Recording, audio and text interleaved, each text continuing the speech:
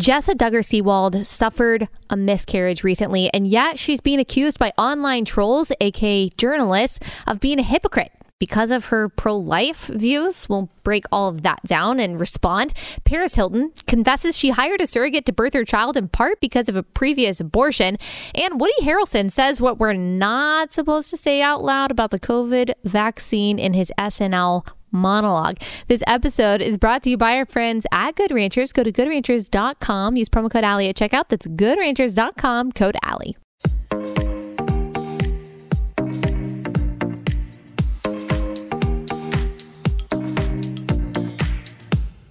Hey guys, welcome to Relatable. Happy Tuesday. Hope everyone has had a wonderful week so far. Okay, if you haven't listened to yesterday's episode about the Gospel Coalition public school versus Christian education debate, go do that. I've gotten a lot of good feedback from y'all that those of you who have chosen Christian education in some way, whether that be homeschool, hybrid, or private school, that you are really encouraged by yesterday's episode. A couple messages from those of you who have chosen public school, very respectful, kind messages. The only ones that I got that were pushing back in a way that was bothersome were people who decided to respond to my post pointing to the podcast about the subject without actually listening to or watching the episode.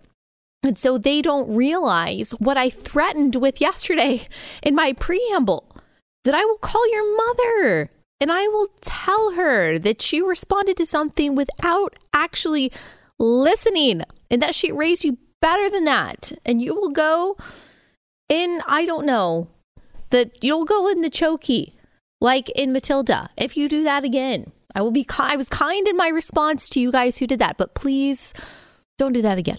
Just listen to it, watch it, and then if you still want to come back with your disagreements, that you can. But I do appreciate all of the support, encouragement, and then also the respectful disagreement that you guys sent me. So go listen to that episode, or you can watch it on YouTube as well. All right, today I want to start talking about this Jessa Duggar Seewald story. A lot of you sent me her video announcing that she had recently had a miscarriage, and then the aftermath of that, which is all of these influencers, all these people on Twitter, Instagram, Reddit, talking about what a hypocrite, apparently, Jessa Seewald is, because she's pro-life and yet in a conservative state that has heavily restricted abortion after the overturning of Roe v. Wade. She got a procedure called a D&C. These people are saying, oh, a D&C is an abortion. She's wealthy. She's privileged. She has access. And so she was able to get this procedure that is otherwise banned for women in the state of Arkansas. As we will talk about today, that is simply not true. That is a lie. People are exploiting her pain, her tragedy, her vulnerability to try to push a political agenda that is centered on the glorification of death. And I'm not sure there is anything really more wicked than that. So let's get into the story. On February 24th, Jessa announced in a YouTube video on her YouTube channel that she had suffered a miscarriage several weeks ago. I didn't originally see this video. I didn't hear about this until the backlash started. So let me play you a little bit of the story that she shared on YouTube.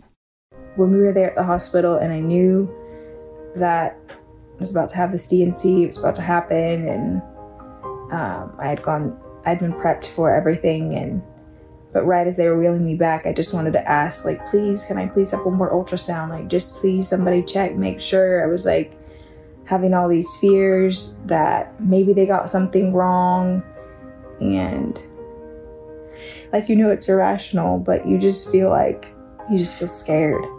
Probably the most devastating moment was waking up after the procedure was over and just having this hollow feeling inside, because that the life that was in you is no longer there. Oh, I'm tearing up trying to hold it together so I can keep talking, but I feel so much for her. She was 11 weeks along at this point. Any of you who've been pregnant, that's almost the end of the first trimester. And so you've already gotten at least one ultrasound at that point. You've seen that little life. You've seen and maybe even heard the heartbeat. Obviously, you had gotten a positive pregnancy test, which is such an exciting time.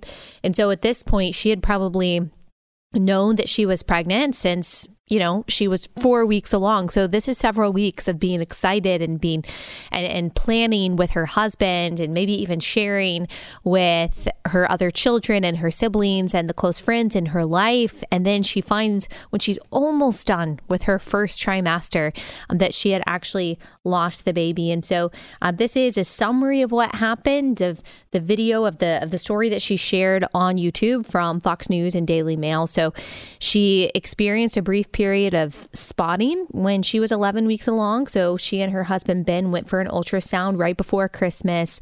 And the technician that was performing the sonogram said, well, the sac looks good, but the baby does not. Honestly, she said, nothing could have prepared me for the weight of those words in that moment. And gosh, I can imagine as a mother of two, I have not gone through a miscarriage, but who has gone through pregnancies. I mean, there's a little bit of nerves in every sonogram that you have, no matter how far along you are, because it can be difficult not seeing the child, especially, early on. You can't feel the child and you're just hoping and praying that everything is okay. And when something starts going a little bit awry in your own body, the first thought is, oh my gosh, is this child that we have created okay? It says after she lost the baby, she had to go to the hospital for a surgical procedure where the doctor removes an already deceased baby from the womb. And she said the most devastating part was waking up after the procedure and having that hollow feeling inside. You heard her say that they had told their 4 children, a few others, about the pregnancy. And so everyone, not just her, is still processing this miscarriage. And now abortion activists are claiming that she had an abortion and is lying about it, that she's not being totally honest about everything that happened. But I talked to Jessa yesterday, as you can imagine. She's going through a lot. She shared something that was extremely traumatic, extremely tragic for her and her family. She shared it with the hope that she would help other women who have gone through a miscarriage or are going through a miscarriage. I mean, you share something that is so vulnerable, knowing that it's possible for someone to use it against you and hurt you. That's what vulnerability means, but hoping that there is more help directed towards people who need it than harm directed towards you. And at first it was a positive reaction. There were a lot of people giving her support and encouragement. And then it was like overnight, a couple days after the video came out, I mean, the knives were turned towards her, calling her a hypocrite, calling her a liar, claimed that she actually had an abortion that is banned by the very laws that she, as a pro-life person, would support, in particular in the state of Arkansas. So let me give you some examples of what's being said about her. This is from the online magazine Jezebel. They consider themselves, of course, a feminist outlet, and this is an article written by Caitlin Cruz, and the title is Jessa Duggar Seewald had an abortion, even if she won't say the word. I mean, just the evil of this is just, it gives me a pit in my stomach. People magazine and other outlets accepted Duggar's framing of the experience as a quote-unquote miscarriage, which would be fine, except that an anti-abortion celebrity literally having an abortion is probably something that's worth discussing honestly. It's commendable that Duggar Seewald is sharing her experience of a procedural abortion. Duggar Seewald's story is proof that abortion treatment is needed and wanted by even the most anti-abortion among us. And abortion is how a miscarriage is treated, to make sure a patient's uterus is completely evacuated. That way, no further complications like sepsis ensue. This is a complete and total lie. A D&C in itself is not an abortion. Some people have an abortion. Some women have abortions and then have to get a D&C. Some women have miscarriages and then have a D&C. A D&C doesn't actually kill the child. A D&C removes the child from the womb. And by the way, people have D&Cs for all kinds of reasons. They don't just have a D&C because they're pregnant. They might have a D&C to remove something from their uterus. And so a D&C in itself, no, is not an abortion. Now, it is true that medical coding says induced abortion, which is you purposely kill the child inside the womb, which is what all anti-abortion pro-life activists are against. And then there is spontaneous abortion. And yes, I hate that language. That is what the medical coding says. A spontaneous abortion is where the child dies naturally. No anti-abortion, pro-life advocate is morally against that. We're sad about that, of course. We recognize that that's a tragedy, but that is the same difference as it is between someone being murdered outside of the womb and someone dying naturally outside of the womb. Like, do we have to explain this any more slowly or any more clearly? Like, even if you want to say, okay, this was a spontaneous abortion and then she got a D&C for the spontaneous abortion, she did not do anything that any pro-life advocate has ever said that we are against. Her child's heart stopped beating, the doctor told her, 3 weeks before she got the D&C. She did not have an abortion. She did nothing to purposely kill this child. That is the kind of abortion that pro-lifers and anti-abortion advocates are against. Duh, obviously. Like, I know that y'all, I'm actually giving you the benefit of the doubt, people who are writing articles like this, that you're just plain dumb. I'm going to give you the benefit of the doubt there. And because you are apparently able to read and you're apparently able to write words and complete a full sentence, I am going to guess that you are just plain like you're ignorant and you actually know the difference between homicide and natural death. That's the difference between a miscarriage and an induced abortion and a so-called spontaneous abortion. Taking care of a miscarriage, taking care of what the medical coding calls a spontaneous abortion, is not banned in any state that has passed these pro-life laws since the Dobbs decision or the overturning of Roe v. Wade, as I will get into specifically in just 1 second. People magazine. Jessa Duggar says she had a D&C. How does that differ from other abortion procedures? This article details different types of abortion, citing that D&C as an abortion that occurs in the first trimester, but conveniently makes no mention in this article that her baby had already passed away. I know I'm really intense about this, and there are some people who are going to be like, you should be nicer. You should be nicer to the people who are advocating for the legal dismemberment of babies and who are exploiting someone's tragedy in order to push an agenda that legalizes and glorifies the dismemberment of babies. And like those of you out there, like you would criticize someone having a mean tone towards Satan. Okay? I'm not interested in that tone policing. I'm not. We're allowed to be righteously angry about this. Like, we're allowed to feel defensive about this. This is as dark and depraved as it gets. All right? The Arkansas Times, healthcare for me, but not for thee. A Duggar had an abortion. Sick. Current Arkansas law allows abortions for dead fetuses, but not for living ones. I cannot.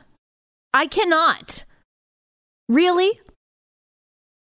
While Seewald was able to access this care, other Arkansas women without similar connections and clout might not. A lie. This is from Just Jared, whatever that is. Notoriously pro-life Duggar family member Jessa Duggar reveals she had miscarriage in life-saving abortion procedure in new video internet response. The dilation and curettage procedure is a minor surgical procedure done to remove tissue from a person's uterus.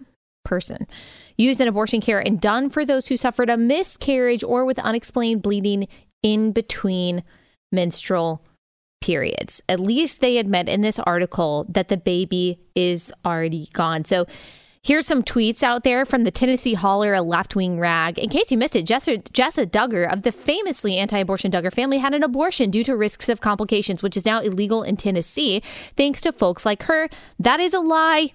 She did not have an abortion. You guys know the difference between an abortion and a miscarriage. Abigail Disney, the Disney heir, she didn't have a miscarriage. She had a D&C, which is also called an abortion and would be illegal in many states under laws she herself supports. FFS, at least just tell the truth. Contemptible cowardice. You're lying. It's not true. She did have a miscarriage. Were you the technician, Abigail Disney? Were you there performing the sonogram? Were you the doctor that told her, hey, your baby's heart, it looks like the baby stopped growing 3 weeks ago. We have to perform a D&C to get the child who died naturally out of your uterus. Were you there? And then you've got other left-wing accounts talking about the same thing. People on Reddit disgustingly pushing this kind of lie. Let's look. She lives in the state of Arkansas. And by the way, like I said, I talked to her yesterday and I asked, like, is it okay for me to talk about this stuff? I don't want it to seem like I'm making this worse as you are going through this pain. So I didn't want you to think that I am, I didn't want you guys to think that I am making this worse without having talked about, how she is dealing with all of this. I think it's so important that we are clear on this and that we are calling out their lies. So this is the Arkansas abortion law in the state where she lives. On June 24th, 2022, Arkansas began enforcing its trigger ban prohibiting abortions at all stages of pregnancy following the U.S. Supreme Court's decision to overturn Roe v. Wade. Here is part of the law. Section 1, Arkansas Code Title 5, Chapter 61, Subchapter 4. Abortion means the act of using, prescribing, administering, procuring, or selling of any instrument, medicine, drug, or any other substance, device, or means with the purpose to terminate the pregnancy of a woman with knowledge that the termination by any of those means will with reasonable likelihood cause the death of the unborn child. An act under subdivision 1A of the section is not an abortion if the act is performed with the purpose to 1. Save the life or preserve the health of the unborn child. 2. Remove a dead unborn child caused by spontaneous abortion, aka miscarriage, or remove an ectopic pregnancy. There is also a document that was published by an attorney and by a doctor on lifenews.com that explains the summary of the different abortion bans that have been passed in 23 states. The article starts like this, again, by an MD and a lawyer, studied these laws, studied the medical implications of these laws. It said, in the 23 states with one or more strong abortion bans that were unenforceable before the Dobbs decision, state officials are now either enforcing or working towards beginning enforcement. Each of these states permits abortion in those rare and heartbreaking circumstances when it is necessary to save the life of a pregnant woman. Now, we can talk about, that some people even have an issue with that kind of language. Physicians can make this determination based on their quote unquote reasonable medical judgment, a standard very common in the medical profession and used for any case involving malpractice litigation. Now, that's not what happened in this case with Jessa. I mean, she did not get an abortion to save her life. She got a D&C, which is not in itself an abortion, to remove the child that had already naturally died. But because this is another talking point that is being pushed by these pro-abortion, pro-death activists, I think it's important to just specify that in all of these conservative states, there is an exception. Let's look specifically, get at the state of Arkansas and just see what this article says. We'll link this article, by the way, in the description on the YouTube video and in the description if you're listening, so you can click on it and you can share it yourself. So this is the summary, according to the article, of the Arkansas law where Jessa lives. Arkansas bans abortion unless it is necessary to save a mother's life. It does not prohibit contraception. The law excludes from the definition of abortion acts to preserve the life or the health of the unborn baby, to remove an unborn baby who is miscarried, or to treat an ectopic pregnancy. Women upon whom abortions are performed may not be prosecuted. So here are some quotes. A person shall not purposely perform or attempt to perform an abortion except to save the life of a pregnant woman in a medical emergency. Medical emergency means a condition in which an abortion is necessary to preserve the life of a pregnant woman whose life is endangered by a physical disorder, physical illness, or physical injury, including a life-endangering physical condition caused by or arising from the pregnancy itself. The law does not prohibit the sale, use, prescription, or administration of a contraceptive measure, drug, or chemical if the contraceptive measure, drug, or chemicals administered before the time when a pregnancy could be determined through conventional medical testing, and if the contraceptive measure, drug, or chemical is sold, used, prescribed, or administered in accordance with manufacturer instructions. So again, and I guess I don't have to read this because I don't want to be too repetitive, but it defines specifically what an abortion is.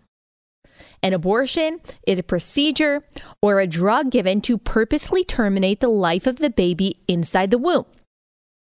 So here's one thing that you will never see from these people who are launching these kinds of accusations.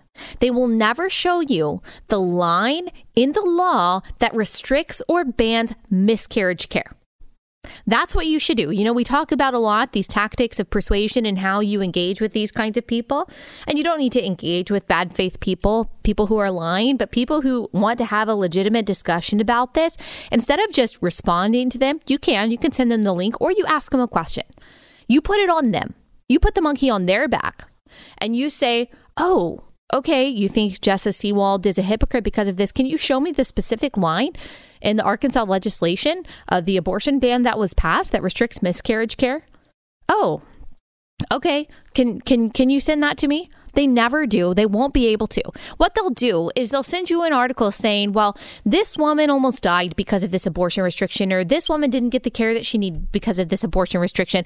Very many times, like Tennessee, Texas, I've seen a lot of articles saying this.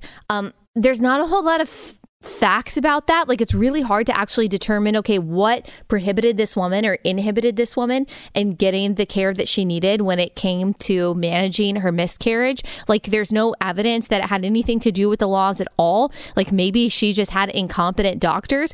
But really, again, if you go and you look at all of the laws and you see that it excludes treatment for miscarriages, what people want to call spontaneous abortions, you see that if anything, the doctors at best are confused and at worst are malicious for political and activist reasons. And this article that I'm reading from on lifenews.com by this lawyer and by this doctor, they say that, look, we need hospital boards, we need state boards of pharmacy, hospital quality committees, and hospital attorneys to provide more detailed guidance to doctors on how to reach a determination that abortion is necessary based on the laws on the books. Look, let's not act like all of these doctors and all of these hospitals really are just so befuddled and so held back by these new pro-life laws. There's always been some kind of restriction on these procedures. There's always been some kind of restriction in these states on when you can perform an abortion and how you can perform an abortion. And apparently the doctors in the hospitals were able to comprehend it before then. But now you're telling me that they're like, I don't know. I have no idea how to abide by the law anymore. Who knows? But even if that's the case, that's not the law's fault. These hospitals seem to be very slow in giving this guidance. And I just have to think that it's for political reasons, that they almost want this chaos. They almost want the propaganda. They almost want the lies. They want the anger. They want the other side to believe that women aren't being treated for miscarriages because they believe that it helps change the law to be more pro-abortion, which is evil. I mean, that's what it seems like. Like, why would that not be your first priority if you cared about the well-being of your female patients, your pregnant patients, to say, okay, the law has changed. Let's update our policies and make it really crystal clear for our doctors what can actually be performed and when, and just let everyone know, hey, miscarriage care, saving the life of the mother, has not been touched by these laws. So please go for it. I mean, why wouldn't that be happening? If not for malicious and political and confusion-based, chaos-based, wickedness-based reasons here. I mean, it really is. It really is troubling. So, no, Jessa Seewald did not have an abortion. She did not break the law in Arkansas. She is not a hypocrite. She did not do anything or receive anything that every other woman in the state of Arkansas who has access to any kind of health care or can walk into an emergency room cannot have.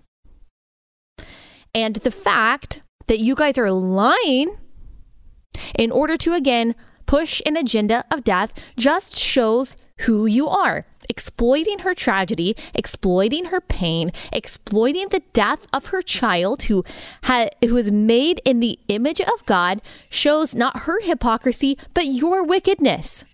I'm just reminded as when I was reading these tweets and reading the story, and it just made me so sad for Jessa and what she must be going through to have the pain of losing your child compounded with this and feeling like you have to explain yourself.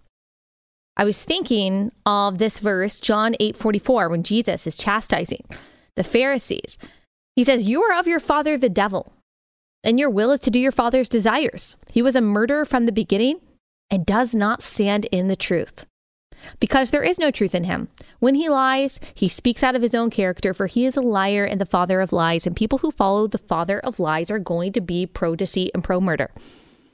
Period. It's just how it goes. And I don't expect people who follow the father of lies to be able to hear me and to see any clarity whatsoever, save the power of the Holy Spirit. And I pray that happens. I pray that there is repentance there. But that's where we are. The father of lies, who has been a murderer since the beginning, has authored the chaos and the confusion and the lies surrounding not just this story, but abortion in general. Jessa did respond, and she said something that I thought was really good and very true. She commented this on her YouTube video after she started getting some backlash. She said, women have DNCs for many reasons, not all of which involve killing a living human being. The ultrasound revealed that I had a missed miscarriage. My baby's heart had stopped beating 3 weeks before I had a DNC. BTW, this was not my first DNC. It was my second. My first was 2 weeks postpartum, Ivy's birth for retained placenta. So again, just an example. There are many reasons why someone gets a DNC. A DNC is not in itself an abortion. It is to remove something from your uterus, or sometimes sometimes after an induced abortion, sometimes after a miscarriage, sometimes when there's something in there that needs to be removed. Each person is created in the image of God, Genesis 1:27, and to purposely destroy a baby in the womb is an affront to the God who created life. She's absolutely right. There's a world of difference between someone dying and someone being killed. To equate one to the other, and to a mother grieving the loss of her baby, no less, is severely distasteful. She's a kind person for putting it that way. There is a world of difference between being a mortician and a murderer. Absolutely true. That's a really good way to put it. Even a child understands the difference between the two. Of course. I mean, these people pushing these lies, it's Romans 1 made manifest. So I just encourage you, let's share some arrows right now. We got my little sticker on here. Let's share some arrows. I mean, she has a lot of followers. And so she might not see all of your messages, but I just really encourage you to message her on Instagram, love and encouragement and support. I just ask you to pray for her and pray for her family, pray for her kids, pray for her husband as they're going through this right now. I just pray that she would be strengthened and pray that she would be solidified in the goodness of the Lord, that he knows what is true. The people who love her know what is true. And let us also pray for her and in the spiritual sense, enemies. Because obviously, there are heart issues there. There are salvation issues there. There's soul level issues there to push this kind of lie in the midst of someone's tragedy. And so let's pray for her. Maybe send her your prayer and what you're praying for her today. It doesn't have to be lengthy. And even if she never sees it, the prayer of the righteous person has great power. And so let's share some arrows. If you can, and if you want to, you don't have to do this. It kind of just depends on your platform and how you use social media. Push back against the lies, correct the deceit that you see. Because I guarantee you'll probably also have some professing Christian friends who are sharing this kind of thing. I know it's wild, but you need to correct them. You need to text them. You need to call them. You need to send them a message. You need to confront your family members that you see sharing this kind of stuff, because it's not just a matter of Jessa's story. We're talking about the lives of many, many people, the lives of unborn voiceless children too. And also, we are talking about women who might in the future have a miscarriage and be scared to go to the doctor because of that. They might be scared to get miscarriage care. They might think that they have to go from their conservative state to a liberal state, from Oklahoma to New Mexico, in order to get miscarriage care. And that's just not true. You are actually putting women's lives in jeopardy by pushing this lie that you can't get miscarriage care. But so are doctors and all the hospitals that are refusing to add clarity to this. Obviously, in the state of Arkansas, the doctors there, at least the one that Jessa saw, they're smart enough to realize, oh yeah, this is not the same thing as an abortion. We're good. But apparently, for malicious or just ignorant reasons, some aren't. So let's make sure that we're speaking the truth when it comes to this. When it comes to all things, but certainly when it comes to this, lives depend on it. So let's pray for her. Let's encourage her, and let's pursue that which is good and right and true, and pray for those who apparently don't know what is good and right and true. All right, we'll get into the next story in just a second. Let me tell you about our next sponsor for the day. That is Cozy Earth. I absolutely love Cozy Earth because I love their loungewear, I love their pajamas, and I love their sheets. It's so soft, so luxurious feeling, and temperature regulating, whether it's their clothes or their sheets. It's made out of viscose, which is very cooling and very soft. I love when I only have, I think, one set of Cozy Earth sheets, so I can't have them on all the time. But when I do, I'm like, oh my gosh, this is amazing. These are my Cozy Earth sheets. They're so much more comfortable than the other standard sheets that I have. And this is also a great gift. If you're looking for a gift for someone, get them a loungewear set from Cozy Earth. I love me some loungewear. I might start wearing loungewear on the set from Cozy Earth because I just love it so much and love their sheets. By the way, sheets, like luxurious sheets, might be one of the best gifts that you can give someone for their wedding. Also a set of towels. All great. Save 35% on Cozy Earth bedding right now by going to CozyEarth.com/Allie, COZY Earth.com/Allie. Enter my promo code Allie. Save 35%. That's a great deal. CozyEarth.com/Allie. CozyEarth.com/Allie. All right, we won't spend too much time on the next two stories. These are kind of like pop culture type stories, but they definitely have a moral aspect, a worldview aspect to it. So speaking of unborn life, speaking of the right of unborn children, I wanted to highlight the story about Paris Hilton. Paris Hilton recently welcomed a child into her home via surrogacy. I've done several episodes on surrogacy, most of them with Jennifer Lahl, who is a bioethics expert, especially when it comes to surrogacy. She's also talked a lot about the dangers of transgender so-called treatment. And so she talks a lot just about how the medical industry and how the medical world really has exchanged the truth for a lie and has started to objectify women's bodies for the sake of so-called medical advancement. We talked about that 2 weeks ago with Libby Emmons, this terrifying suggestion that maybe we can use brain dead women as surrogates for women who want children, or not just women who want children, gay men who want children, anyone who wants a child can apparently rent the womb of a brain dead woman who, by definition, is unable to give consent. And by the way, even with consent, I think that surrogacy is immoral. Commercial surrogacy is unethical and is corrupt. Again, go back and listen to some of those episodes that we can link in the description to get my full take on that. But let me tell you a little bit more about this Paris Hilton story because it's about more than just surrogacy. So this is summarized from Glamour and Fox News. Paris Hilton revealed in a February 23rd cover story for Glamour that she is keen to speak out about the repeal of the Supreme Court of Roe v. Wade, especially since she had an abortion in her early 20s. This was also something that I didn't want to talk about because there was so much shame around that. She said, I was a kid. I was not ready for that. 20s, you're in your early 20s and you're a kid? Oh gosh, the prolonged adolescence and juvenility that we have allowed and celebrated in our society that makes someone who is in her early 20s, who had all of the resources in the world, by the way, to take care of a child, or if she wanted to put the child up for adoption. I mean, that's really sad. That just kind of shows where our culture has gone, that in early 20s, a 20-something would think that they are a child. You're not a child. You're not a child. You're an adult. She said there's just so much politics around it and all that, but it's a woman's body. Why should there be a law based on that? It's your body, your choice, and I really believe that. This is actually like a perfect description of just how far most abortion advocates have thought about abortion, the ethics of abortion. Oh, there's so much politics. It's a woman's body. Why should there be a law? Like, I just wonder if she thought about that anymore. If she would see how, at least at some point, there is a competition there between a woman's right to do whatever she wants with what is inside her body and the human being's right to live. Obviously, I believe that human being has a right to live from the point that is a human being, which is conception.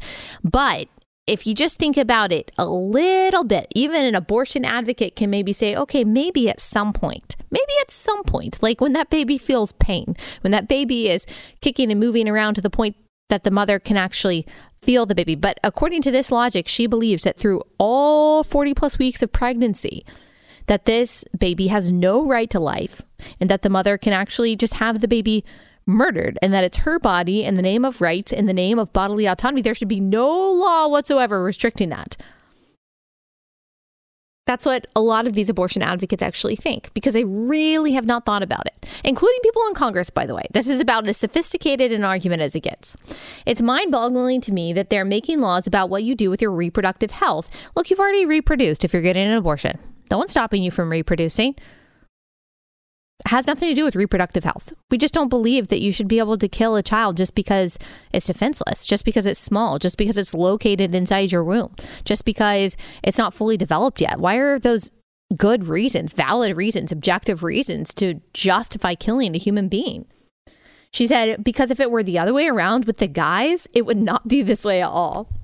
I'm sorry, I'm trying not to be rude about what she's saying. If it were the other way around with the guys, it would not be this way at all. What does that mean? If a guy, if he needed an abortion, he'd be able to get an abortion? Okay. Most pro-life activists and advocates, by the way, are women. So there's that. And so she had a surrogate for her child in January 2023. This is from Glamour, People, and Entertainment Weekly. Paris turned to her childhood friend Kim Kardashian for advice. Kim Kardashian used a surrogate for at least 2 of her children. Might be 3, but at least 2.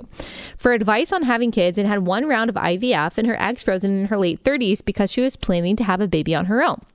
But when she started dating Carter, her husband now, when she started dating Carter, they realized, just as COVID-19 hit, that it would be more prudent to freeze her embryos. They had frozen 20 embryos during lockdown, and we've done it, frozen embryos 7 times. I have all boys. I have 20 boys. So she's acknowledging a lot of things, that these are humans. She's calling them boys, and that they also have a gender already at the point of conception. They're embryos. We already know what their gender is because that happens at the moment of conception. That's your DNA. So she has souls on ice, 20 of them. And she's talking about this flippantly. Obviously, she's not going to implant all of these in surrogates. So obviously, I mean, maybe some will be adopted, probably not. Most of them will probably die. Most of them will probably be aborted. That's also, I mean, an ethical question to think through with IVF, as I've talked about several times. But instead of having another one of those boys, they would really like a girl. So like you see the eugenics that's inherent in these, in this. I'm not saying that eugenics is a part of all forms of IVF, although I do have ethical qualms with IVF in general. But you see how IVF can be used towards eugenics. Like if this person had 20 girls and was like, I really want a boy, hate girls. I don't want to have a girl. Like you see how this is an issue. It's not really all that different from when China implemented its policies and said, yeah, you can only have this many children and you're going to abort your second and third child.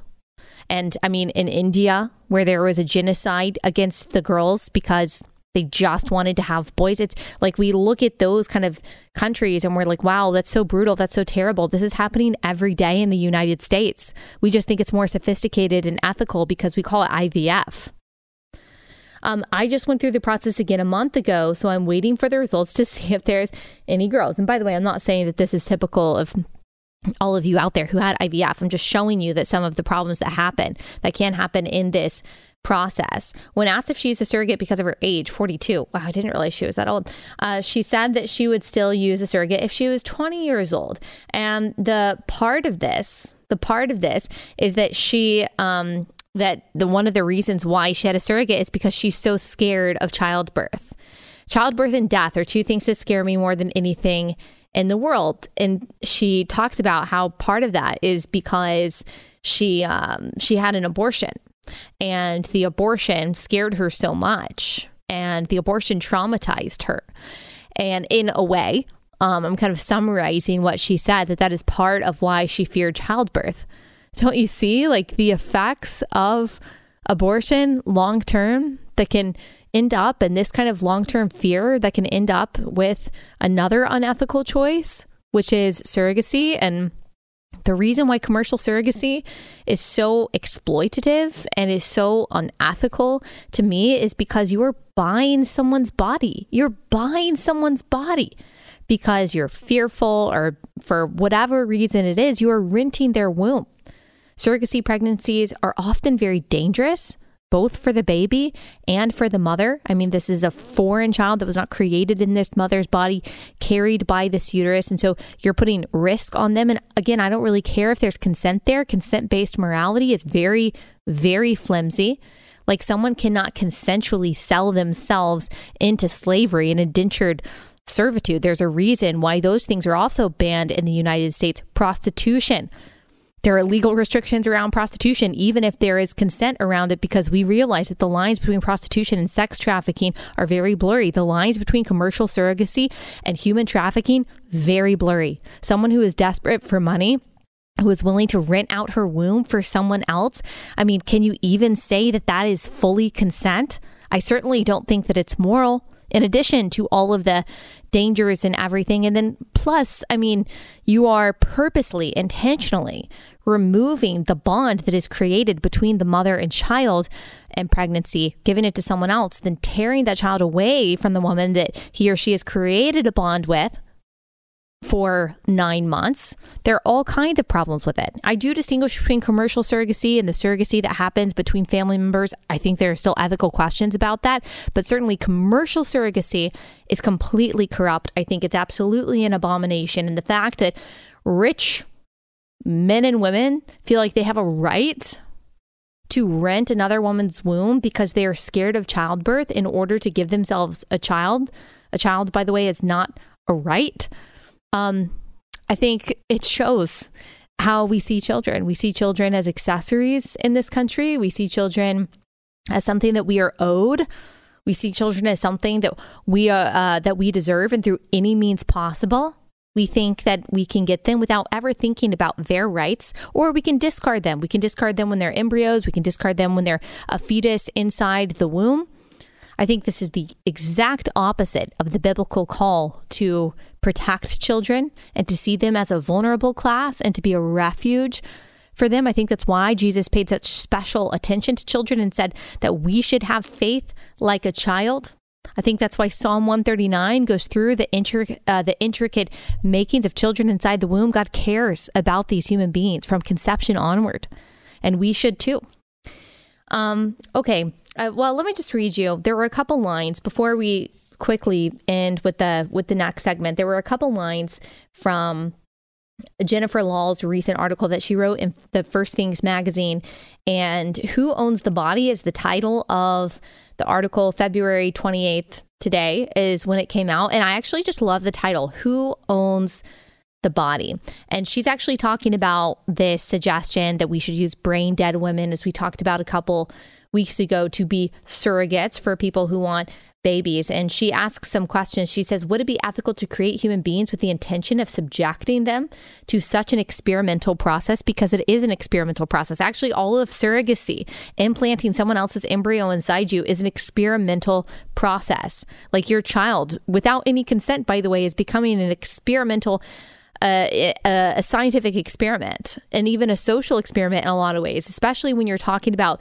buying the eggs. Like when two gay men buy eggs from a woman, implant them in another woman to have that child. I mean, you're talking about so many psychological and physical consequences there that, again, are just like totally disregarded because this couple says, oh, I have a right to have a child no matter what. And then she says this at the end, which I think is really good, as she is asking this question of, is it who really owns the body? She says, we don't own the body, but we do owe the human body, the embodied person, brain dead or not, and the child in her womb. We owe them both respect and dignity.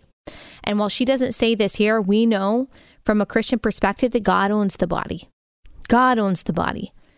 Yes, bodily autonomy can be a value. Of course, like we don't believe that the government should be able to force a vaccine into someone's body, or the government shouldn't be able to enslave someone's body. And so, of course, to a degree, bodily autonomy is a good value to have, but autonomy cannot be our highest value. Just like authenticity, it has to be subjected to the word of God. That means my autonomy does not trump the right of another person to live, including the baby that God has created inside the mother's womb.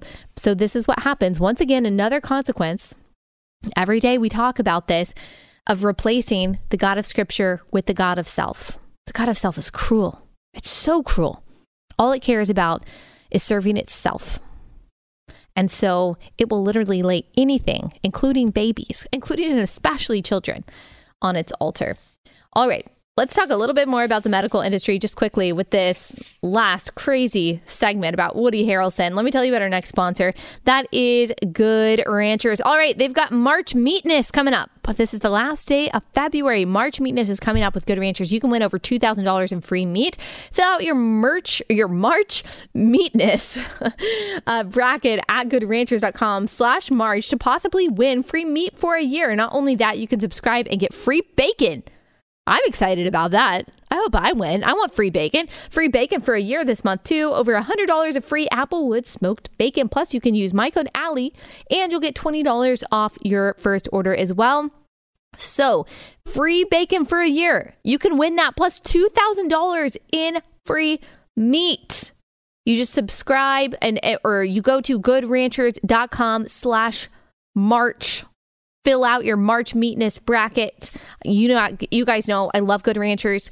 I'm making Good Ranchers almost every night. Last night we had spaghetti. I made my own sauce and I used Good Ranchers ground beef. Tonight I think I'm making tacos, healthy tacos, and I'm going to use their fajita chicken tonight. Absolutely love it. It makes our life so much easier and healthier. Go to goodranchers.com. Use promo code Allie at checkout for $20 off your order.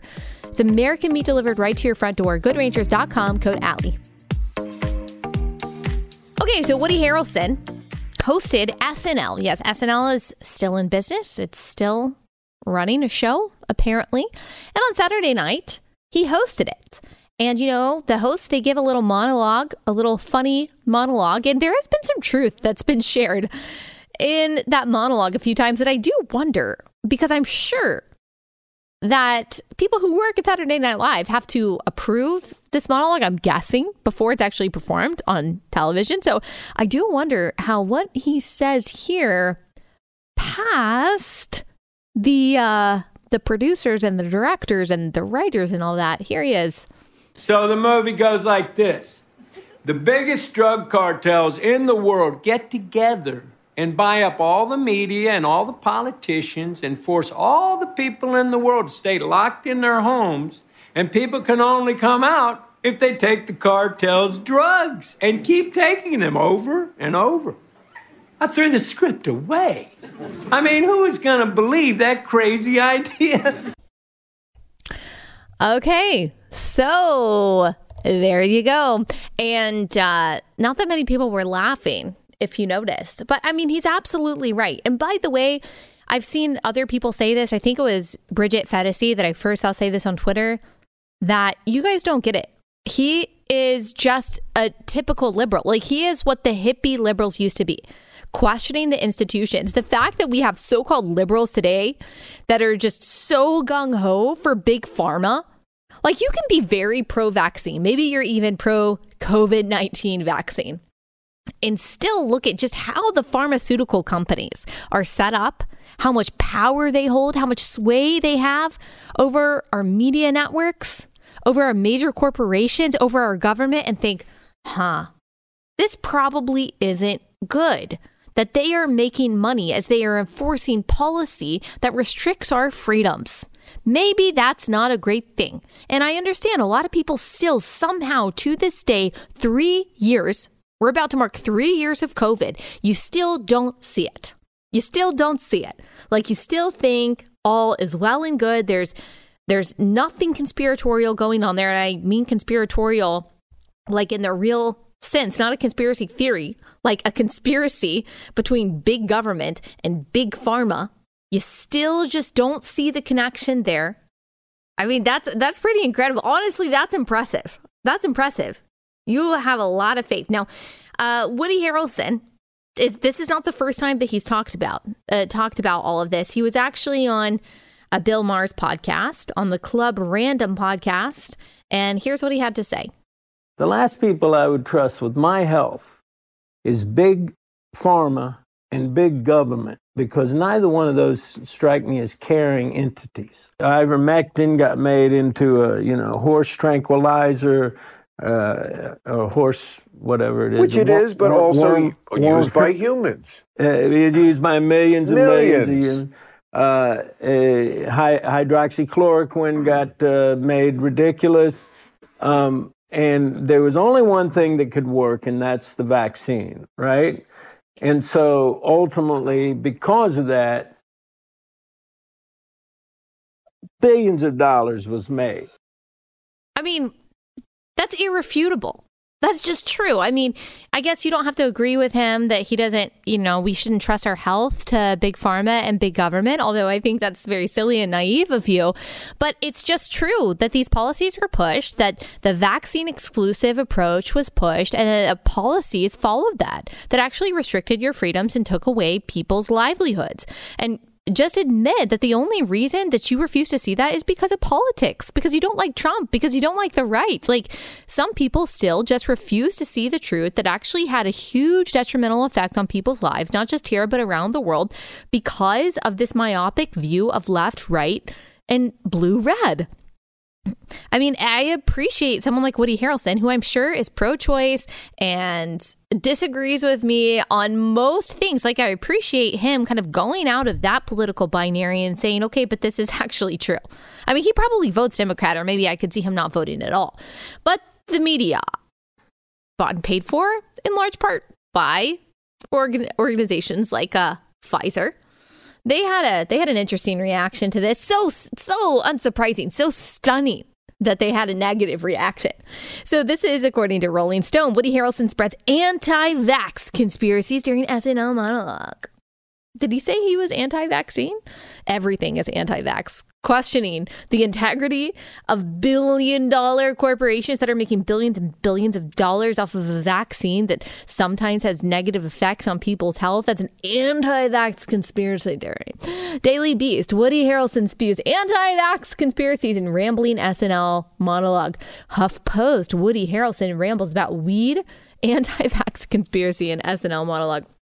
Variety, Woody Harrelson's Saturday Night Live monologue makes COVID conspiracy jokes. Wah. On the Washington Post. On SNL, Woody Harrelson pushes popular COVID-19 conspiracy theory. And then on Twitter, we had a lot of blue check journalists saying the same thing. How on earth did this get to air, said Matt Bavin.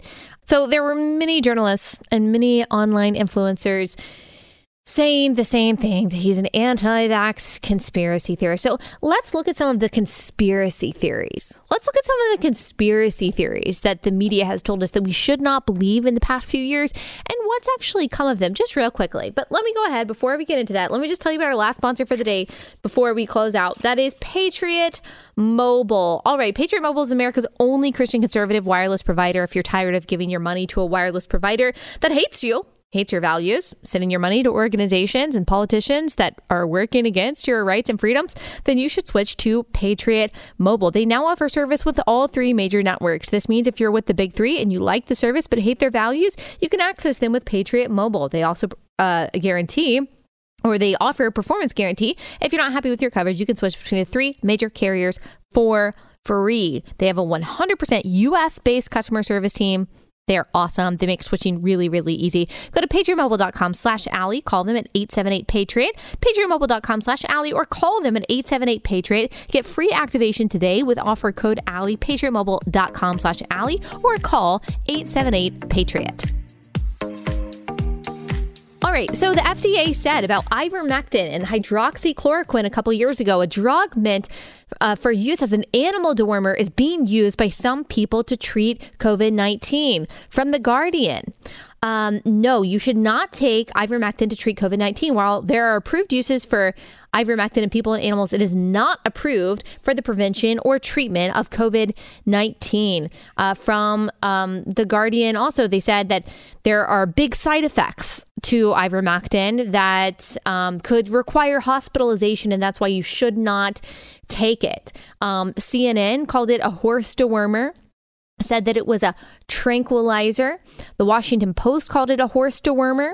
CNBC demonized hydroxychloroquine, which, by the way, doctors still in some cases are using effectively to treat COVID-19. And CNBC said that this is an unproven treatment. And so over and over again, I wish that we had a montage for you.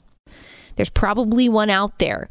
News outlets saying, this is horse dewormer. This is horse tranquilizer. You should never use COVID-19.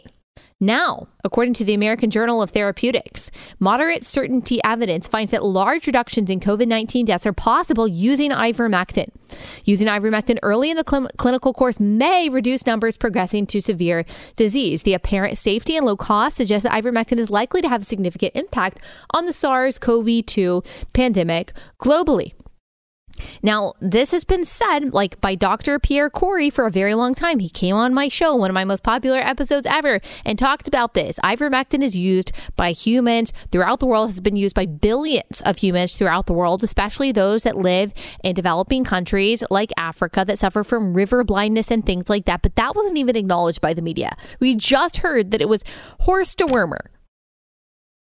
No, it's been used safely by Americans for a very long time. So even if, because there still is debate about how effective it actually is, same thing with hydroxychloroquine, there are very few downsides to these drugs for it to have been demonized the way that it is. And it was all in service of this narrative that the only thing that can help you is the vaccine.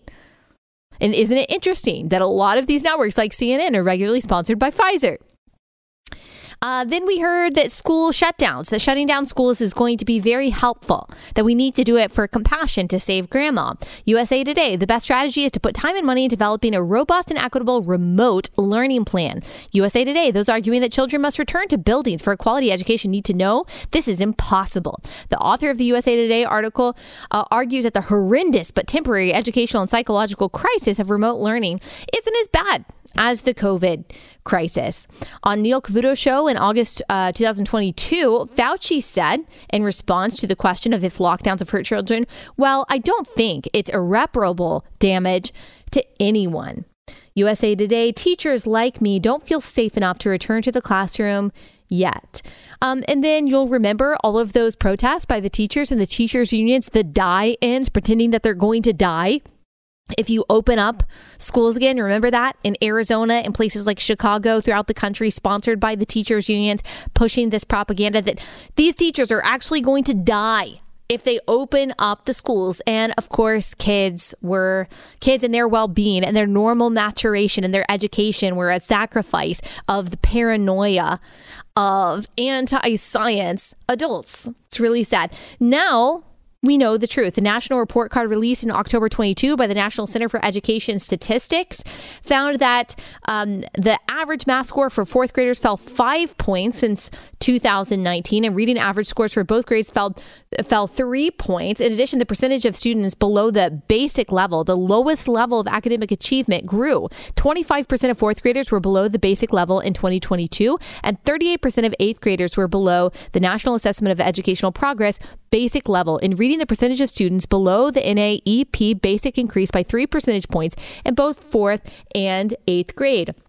According to Pew Research in November of 2021, emergency department visits for suspected suicide attempts in kids jumped 31% in 2020 compared to 2019. In February and March of 2021, emergency department visits for suspected suicide attempts were 51% higher. This is all for a virus, by the way, for which kids had a 99.99%, that's basically 100% survival rate. Instead, we said, no, it's better for you to be more likely to commit suicide and for you to not be able to read. Nearly every child in the country is suffering to some degree from the psychological effects of the pandemic. This is co-director of the University of Maryland-based National Center for School of Mental Health. Vaccines, what they said, CDC said that there are benefits of getting vaccinated against COVID. They said you're not going to get COVID. That's what Rochelle Walensky said. That's what we heard on MSNBC. It's going to stop. If you get infected with COVID, you won't get any symptoms from COVID. It's going to stop with you. You won't be able to spread COVID. CDC said COVID-19 vaccines offer added protection to people who had COVID-19, including protection against being hospitalized from a new infection. We were told that the natural immunity was a dangerous conspiracy theory, and that natural immunity, for some reason, unlike any other disease, any other illness, had no effect on your ability to get COVID again. And now we know that that is not true. CNN said vaccination protects against COVID-19 more strongly than previous infection does. A study analysis, this is now later, a study analysis from The Lancet, though, in February 2023, showed that natural immunity protection from the past infection and any symptomatic disease was high. Actually, for forms of the coronavirus, protection from past infection against reinfection from pre-Omicron variants was very high and remained high even after 40 weeks, just as strong, if not stronger, than immunity that is apparently given to you by the vaccine. Masks, we were first told don't work by Fauci in March of 2020. Then we were told that they absolutely worked. If you're an anti-masker, this started in June of 2020. If you're an anti-masker, you're anti-grandma, you're anti-science, this is absolutely helping. This is keeping people from getting sick. And yet we saw study after study proving that that's not true. CDC said consistently wearing a comfortable mask in indoor settings protects against acquisition of COVID. Consistent use of a mask or a respirator in indoor settings was associated with lower odds of a positive test result, says the CDC. The University of San Francisco said the same thing. The New York Times said, we did the research and masks work. The Science Survey in 2021 said unmasking the mask conspiracy theories. Now, there is a study that was published in Cochrane Library, which is the premier collection of medical literature in the world, a study titled Physical Interventions to Interrupt or Reduce the Spread of Respiratory Viruses. This came out January 30th of 2023. Wearing masks in the community makes little to or no difference to the outcome of laboratory confirmed influenza compared to not wearing masks. So this was a meta-analysis of all of the studies that have been done around masks. And by the way, this evidence has been around for a very long time. We have known since 2020 that community mask wearing wasn't working, thanks to the journalism of people like David Zwig, who was writing for liberal magazines at the time, like The New Yorker, yet was going through these CDC studies that the CDC said was proving that masks work. And he was showing that actually the data that they're saying proves their conclusion does not prove their conclusion. And all of these studies are faulty. Ian Miller, we had him on the show. He has a Twitter account that is literally almost exclusively dedicated to showing graphs that prove that there is zero correlation in a state or in a country between high mask wearing and an increase or a decrease of COVID cases or COVID fatalities. I mean, he has been showing that literally for years at this point. And every time he sees, more data come out, or every time he sees a headline saying, why don't masks work? He's like, I've literally been talking about this and proving this with numbers for years. And still I'll get messages of people angry that I ever questioned this. It's like a religion to people. They just can't let go of it because it's the only proof of virtue that they have really been able to uphold for so long. Same thing with the lab leak theory. We were told that's a conspiracy theory. Like, do you remember in the Washington Post, when Senator Tom Cotton, he published an article saying, you know what, there's a high probability that this is not from some bat in a wet market in Wuhan, in somewhere in China, that this actually probably was an experiment gone wrong. It probably actually leaked from the lab. And then there were some people who were wondering, well, is it purposeful? Like, does it help China in some way? And so we were told that that was a conspiracy theory. This is a headline from NPR. Scientists debunk lab accident theory of pandemic emergence. That's April 20th, 2020. CNN, lab leak COVID-19 theory is like something out of a comic book, virologist says. That's March 31st, 2021. CNN, nearly 30% in the U.S. believe a coronavirus theory that's almost certainly not true.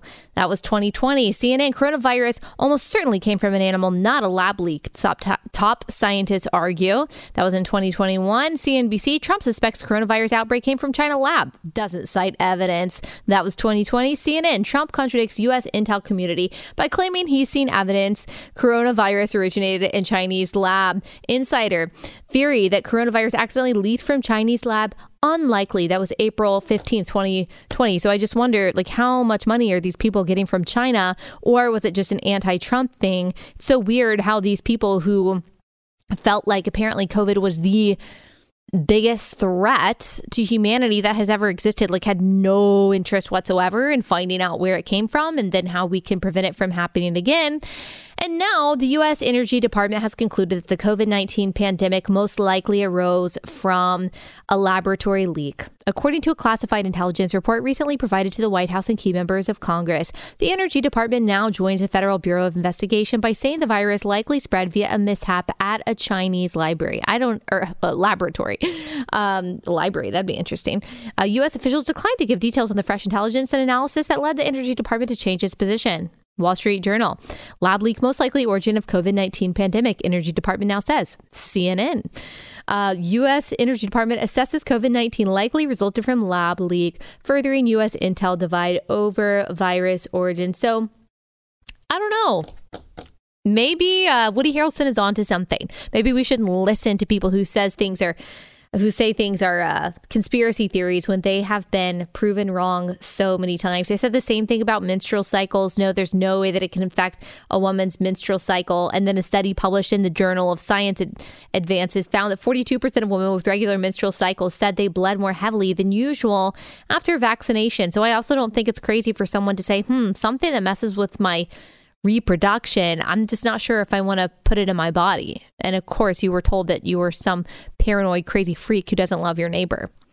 I think that Woody Harrelson probably has more common sense and more wisdom than most of the people in the media who claim to be our moral and intellectual betters. It's just what I'm thinking. All right. That's all we got time for today, guys. All we got time for today. God is sovereign, not big pharma, not big government, not the trolls on the internet, but the good and loving and all-powerful God who will win in the end. Just a reminder on this crazy day. All right. Tomorrow, we have a fun interview for you. Amazing interview. I'm so excited. And Thursday, we've got a director of a pregnancy center. Gosh, she is incredible. I cried. Tears of joy and gratitude. But throughout our conversation, you're going to be so encouraged by it. All right. I will see you guys back here tomorrow.